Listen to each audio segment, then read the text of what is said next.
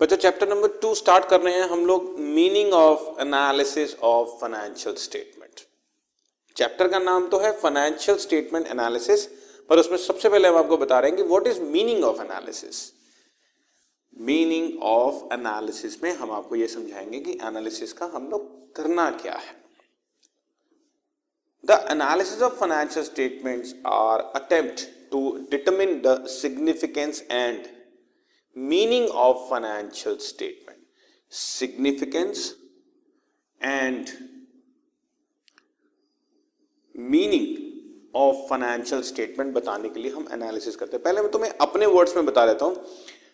Analysis का मतलब होता है किसी भी चीज को छोटे छोटे पार्ट्स में ब्रेक कर लेना और फिर उसकी इन डेप्थ स्टडी करना। इन डेप्थ स्टडी करना, हमने बैलेंस शीट बना ली। बैलेंस शीट में हम लोगों ने non current liabilities, non current assets, share holder funds, सब कुछ अलग अलग शो कर दिया। लेकिन इससे क्या निकलता है? बड़ी छोटी सी बात पूछता हूं, अगर मुझे वर्किंग कैपिटल भी कैलकुलेट करनी है तो वर्किंग कैपिटल भी बैलेंस शीट नहीं बता रही, वो भी मुझे खुद कैलकुलेट करनी पड़ेगी। Current assets minus current liabilities.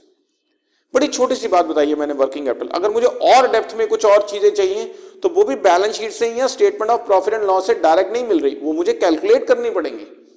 फिर उन कैलकुलेटेड फिगर्स के ऊपर बेस करके मुझे कुछ डिसीजंस लेने हैं कि पिछली बार ये था, इस बार ये हो गया, या इस बार इसके कंपैरिजन में ऐसा हो गया, तो मुझे क्या करना चाहिए। ये जितनी चीजें हैं ये सब चीजें एनालिसिस में आती है। फाइनेंशियल स्टेटमेंट बना देना एक बात है। फाइनेंशियल स्टेटमेंट तो हमने इसलिए बनाया कि हमें अपने फाइनेंशियल रिजल्ट्स और फाइनेंशियल पोजीशन पता लग सके, लेकिन उन फाइनेंशियल स्टेटमेंट्स के बेसिस पर हम लोगों को कौन कौन से कैसे कैसे डिसीजंस लेने हैं, वो सारी चीजों के लिए हमारे को फिगर्स थोड़ी सी और पॉलिश्ड, थोड़ी सी और रिफाइंड फॉर्म में चाहिए। छोटे छोटे टुकड़े करते हैं, उन टुकड़ों को आपस में कंपैरिजन करते हैं, उनको स्पेशल तरीके से प्रेजेंट करते हैं।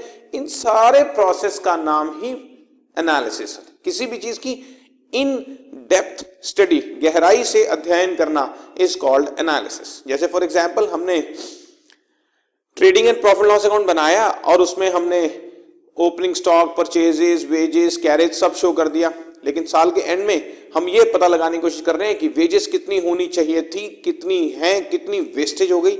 ये सारी चीजें जब हम लोग कैलकुलेट करने बैठते हैं तो ये हमारी एनालिसिस का पार्ट बन जाता है। सो यहां पर हमने आपको बताया फाइनेंशियल स्टेटमेंट की सिग्निफिकेंस और मीनिंग को पता लगाने के लिए हम लोग जो काम कर रहे हैं वो एनालिसिस शुरू हो गया है। So that application of past performance, हम लोग ये देख सकें कि हमने पास्ट में क्या किया और फिर उसी के बेस पर फॉरकास्ट हम फ्यूचर में क्या करने वाले हैं। To the prospects for the future earnings, कितना कमाएंगे, एबिलिटी टू पे इंटरेस्ट देने की हमारे पास कितनी ताकत है, डेट मैच्योरिटी कब कब है, हम लोग पैसा वापस दे पाएंगे या नहीं, या probability of sound dividend policy, हम लोग डिविडेंड प्रॉपर्ली दे पाएंगे या नहीं दे पाएंगे, या देंगे तो किस तरह से देंगे। इन सब चीजों की कैलकुलेशन के लिए हम लोग इसका एनालिसिस कर रहे हैं। Because financial statements present a mass of complex data, मतलब एक ढेर का ढेर दे देंगे कि ये लो जी, ये सारी आपके पास इंफॉर्मेशन है। इन एब्सोल्यूट मॉनेटरी टर्म्स, रुपयों की टर्म्स में कि हमारे पास फिक्स एसेट्स इतनी है, करंट एसेट्स इतनी है, but reveal very little about the liquidity. Liquidity का मतलब होता है अपने लायबिलिटीज या उन लायबिलिटीज पर पे करने वाले इंटरेस्ट को पे करने की ताकत, solvency, profitability and of the business. ये सारी चीजें कैलकुलेट करने के लिए हमारे को बैलेंस शीट या स्टेटमेंट ऑफ प्रॉफिट लॉस कुछ नहीं बता रही, उसके लिए मुझे एनालिसिस तो करना ही पड़ेगा। ठीक है जी। In financial analysis the data given in the financial statement is broken और classified into the groups and then comparison of various groups is made with one another to highlight the strength and weaknesses of the business। हम लोग कितने कहां strong हैं और कहां हम लोग अभी वीक चल रहे हैं, वीकनेस को कैसे दूर करें। दिस प्रोसेस ऑफ डिवीजन, बांटना, एस्टैब्लिशिंग रिलेशनशिप, उनका आपस में रिलेशनशिप एस्टैब्लिश करना।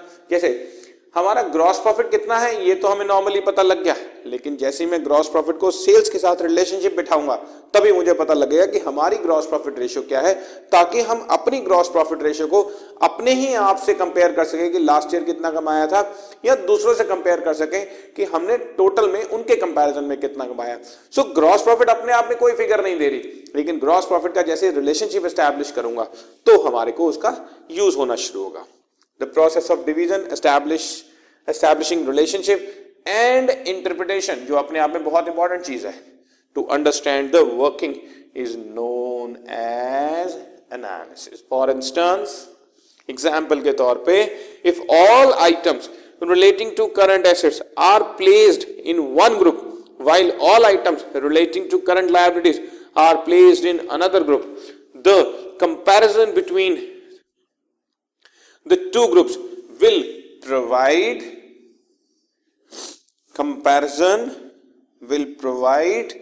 useful information.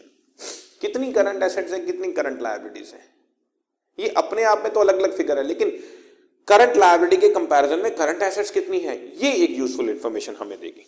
This analysis of these figures help the interested reader by giving meaning to figures. Interested parties to financial statements आप सब जानते हैं बच्चों, क्रेडिटर्स हैं, लेंडर्स हैं, बैंकर्स हैं, रिसर्चर्स हैं, गवर्नमेंट है, टैक्स अथॉरिटी है, मैनेजर्स हैं, वर्कर यूनियंस हैं, ये जितने लोग हैं ये सब लोग हमारे फाइनेंशियल स्टेटमेंट को एज इट इज फॉर्म में नहीं देखना चाहते, ये सब लोग इसको एक स्पेशलाइज्ड फॉर्म में देखना चाहते हैं, तो उसके लिए काम एनालिसिस ही आता है। बैलेंस शीट तो सबके लिए एक जैसी बन गई, क्या सब लोग एक जैसी चीज खाना चाहेंगे? नहीं ना, हर आदमी का टेस्ट अलग है, कोई साउथ इंडियन खाना चाहेगा, कोई नॉर्थ इंडियन खाना चाहेगा, कोई स्पाइसी खाना चाहेगा, कोई नॉन स्पाइसी खाना चाहेगा, कोई मीठा खाना चाहेगा, समझ रहे हो ना?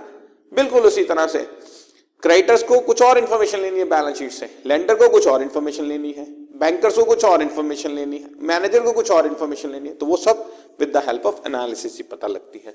और बच्चों एक डेफिनेशन है, in the words of mister John N Myer, financial statement analysis is largely a study of relationship amongst the various financial factors in a business as disclosed by a single set of statements and study of the trends of these factors as shown in the series of statement. ये सारी study is called analysis.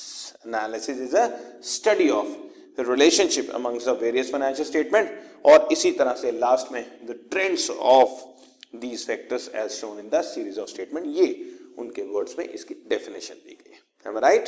ठीक है जी, okay आगे बढ़ते हैं। अब है बच्चों मेथड्स ऑफ एनालिसिस। एनालिसिस करने के क्या क्या मेथड्स हैं? Number 1, cross sectional analysis. Financial characteristics like profitability, solvency, liquidity can not be interpreted in isolation. अकेले में नहीं बताई जा सकती कि हमारे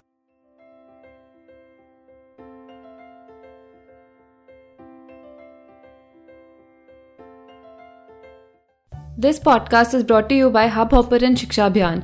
अगर आपको ये पॉडकास्ट पसंद आया तो प्लीज़ लाइक, शेयर और सब्सक्राइब करें, और वीडियो क्लासेस के लिए शिक्षा अभियान के YouTube चैनल पर जाएं।